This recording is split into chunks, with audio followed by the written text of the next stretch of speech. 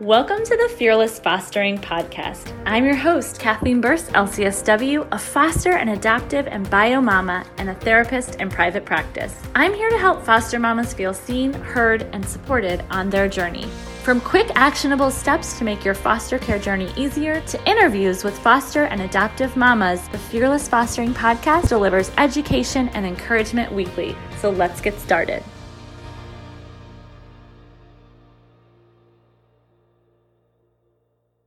Welcome back to the Fearless Fostering Podcast. I'm your host, Kathleen Burse, LCSW, and today's episode is mostly taken from an Instagram Live that I did a while back about foster mama trauma. Now, I have done episodes on this before, but this all started from me posting an Instagram post about foster mama trauma, and the response was pretty amazing. So most foster parents think of fostering no differently than everyday life once they settle into a routine. But nothing about foster care is normal, no matter how long you've been a foster parent. And actually, my social worker just came to my house the other day for a visit and said those exact words to me. So it was nice to have that validation, but I want to share that with you as well.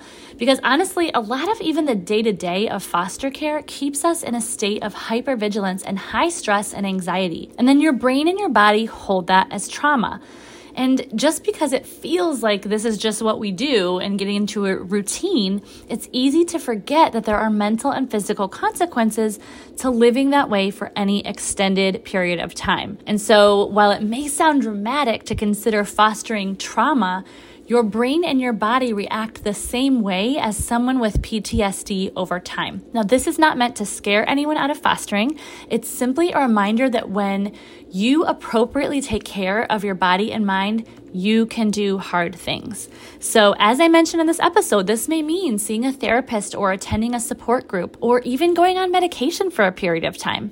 And I think it should definitely, absolutely include spending time daily activating your parasympathetic nervous system with hot baths, yoga, meditation, or some type of stillness practice.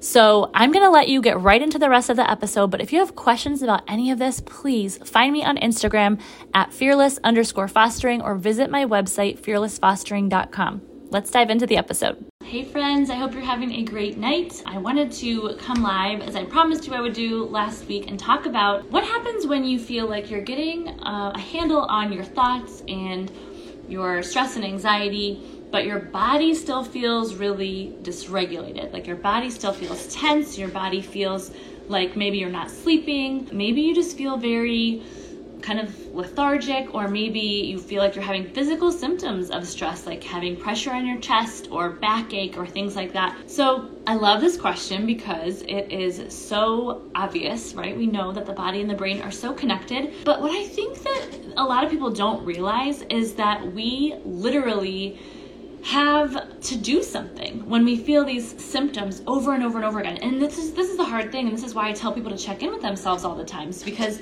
we often are just going through the day-to-day stuff and we don't know that we are feeling this way, or we don't understand that our physical symptoms are related to the stress and anxiety that we're dealing with on a consistent basis, especially as foster parents. So what I tell people to do is that you have to treat your body as if your body has been through trauma. This is exactly what I posted about in my Instagram post today. And I'm going to talk about it a little bit more now, just in a little bit more depth so that we can understand, here are some of the ways that we can do that. So what we need to do is we first do need to have a way to process through our feelings. If you haven't done that with a therapist, with a journal, with a trusted friend, a group of foster mom friends, whoever it is for you that feels safe, that understands that you feel you can completely be vulnerable with, that is the place to start. And then once you start to process through that stuff, you have to remember, again, your body is still carrying a lot of this. So you have to have ways for your body to release it and release the trauma. So what I would say is that we need a practice or two or several to get in touch with our parasympathetic nervous system, to reactivate our parasympathetic nervous system. That is what is going to allow us to be in the rest and digest state instead of the fight or flight or freeze state that we often are in that hypervigilant, stressed out, anxious mode. So a stillness practice is something that I always recommend, but not just any stillness practice, a practice that really feels like it is rejuvenating you and letting you recalibrate in your body a little bit. So one thing that I have been doing lately, because I've been feeling it too, I have been running a hot bath, even in the middle of the day, because at nighttime sometimes I'm just too tired to do it. But while the little ones nap and the other ones are at school, I will run a hot bath and pour a bunch of lavender oil in there and just put on some like really chill music for a little bit and just sit in a tub for 20 minutes. It is so nice just to be and just to kind of recalibrate. And I don't know what it is about the heat, but it really makes me feel like held and really supported. So you have to find what works for you. Maybe for you it's a shower, maybe for you it's sitting outside in meditation or just stillness, whatever it is, taking a walk, whatever you want to do. But this is the other thing that's important to remember. Why I think it's important to talk about foster care, and especially for a long time, a long season when we're in it, as trauma, is because the same thing is happening in our bodies and our brains as happens to people who are going through other traumatic situations. So I like to use the example of like a Navy SEAL. Like, people are signing up to do this really ridiculously hard thing of this work of being a Navy SEAL. They're like, yes, I'm going to do this hard training. I'm going to do this hard thing. I'm going to do it. It's going to be awesome. And then they do it and they are like learning how to like hold their breath underwater for like 5 minutes and like doing all these like ridiculous things. They are trained and they sign up, they are trained, and then they do this hard work. And then they maybe come home from a deployment or something, and they need to recalibrate. They need to totally deal with the actual PTSD that even in a non-wartime they're probably experiencing. The same is true for foster parents. And this is, again, not to scare anyone out of being a foster parent. It's just to equip you better and to equip me better to be a great foster parent. We have to take care of ourselves. We have to stop ignoring the symptoms that are happening in our minds and our bodies. And we also have to stop thinking that we're crazy because we're experiencing them. We're not crazy. This is actual, real, legit stuff that we're dealing with. And I will be totally honest with you.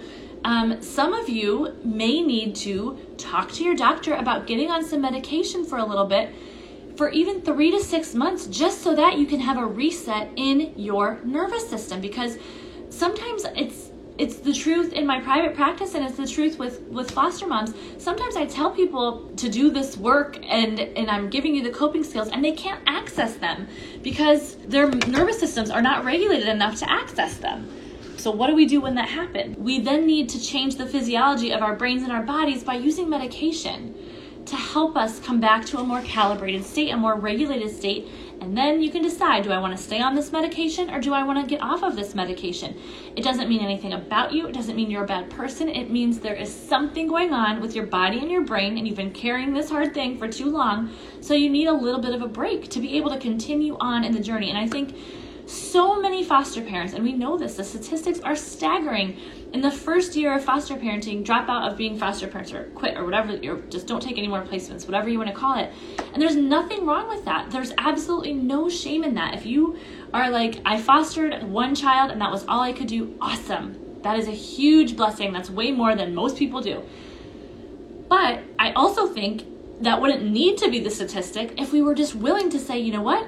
I, like a Navy SEAL, am signing up to do trauma. I am signing up to enter hard work that's going to affect my body, mind, and soul. And so what I need to do, instead of just being like, I did my basic training and I'm doing life and foster care is hard, actually do the things that you need to do to help yourself and help your body and your brain feel better, to help you be able to carry this hard thing. I'm going to be totally honest and totally vulnerable with you right now because that's how I roll, and I think it's the most service to you when I am completely honest and vulnerable with you. So I have always shared that I have taken Prozac in the past for PMDD, premenstrual dysphoric disorder, because I turned into a not nice person right around my cycle. But what has been happening for me lately is I have been so stressed, and I'm not even aware of it. I just have been so stressed for so long that my cycles aren't regular enough for the Prozac to work. So I realized this. I'm like, okay, something's going on here. I don't think this is helping me as much as it did. And I really feel like, I don't know. I don't like who I am right now. I don't like what's happening in my mind and my body. I don't feel like I'm my best self. I'm not a present parent right now. And it's hard for me to access coping skills in this state. So I went to my doctor and I told her exactly what was happening. And she was like, okay, why don't you just take it once a day? At least until things get settled, permanency is established for your daughter, why don't you just take it once a day? And I will tell you The reason I'm even sharing this right now is because I have done that for the past 2 weeks, and I have noticed such a difference in the way that I talk to myself, and the way that I am present with my kids, and the mom that I am, and the wife that I am, and the way I show up to do work. Like, I'm like, oh my gosh, this is amazing. And I actually just had a session with my therapist today, and he was like, Kathleen, so what does that tell you that you feel that way and that's your response? I was like, first of all, I needed it. And he laughed and he was like, yes, but also it shows you that this has just been affecting you on a level that you didn't even realize. And I think that is what's happening for so many of us. So I'm not a prescriber of medication. I'm not pushing medication on anybody. I'm just telling you my own experience. Hopefully it can help you too. Hey guys, I just wanted to let you know really quickly about some amazing free resources for foster mamas on my website, fearlessfostering.com. I have a self-care quiz that will help you decide exactly what type of self-care you need at this point on your foster care journey, as well as a virtual retreat for foster mamas and an anxiety-reducing email course, all for free. Check it out right now on fearlessfostering.com. And now I can't share the details of our foster care case, but my therapist was chatting with me about today, like it could be a lot longer before permanency is established. And for the first time ever, he said that, and I was like, you're right, it could be. And it wasn't this like horrible, awful thought. I was like, you're right, it probably could be. And I was just able to accept that and sit with it and let it be. So I just said a lot of things, but I did it hopefully in service to you. Let me know if that helps you. If you'd like to talk more about this, I'm a DM away, and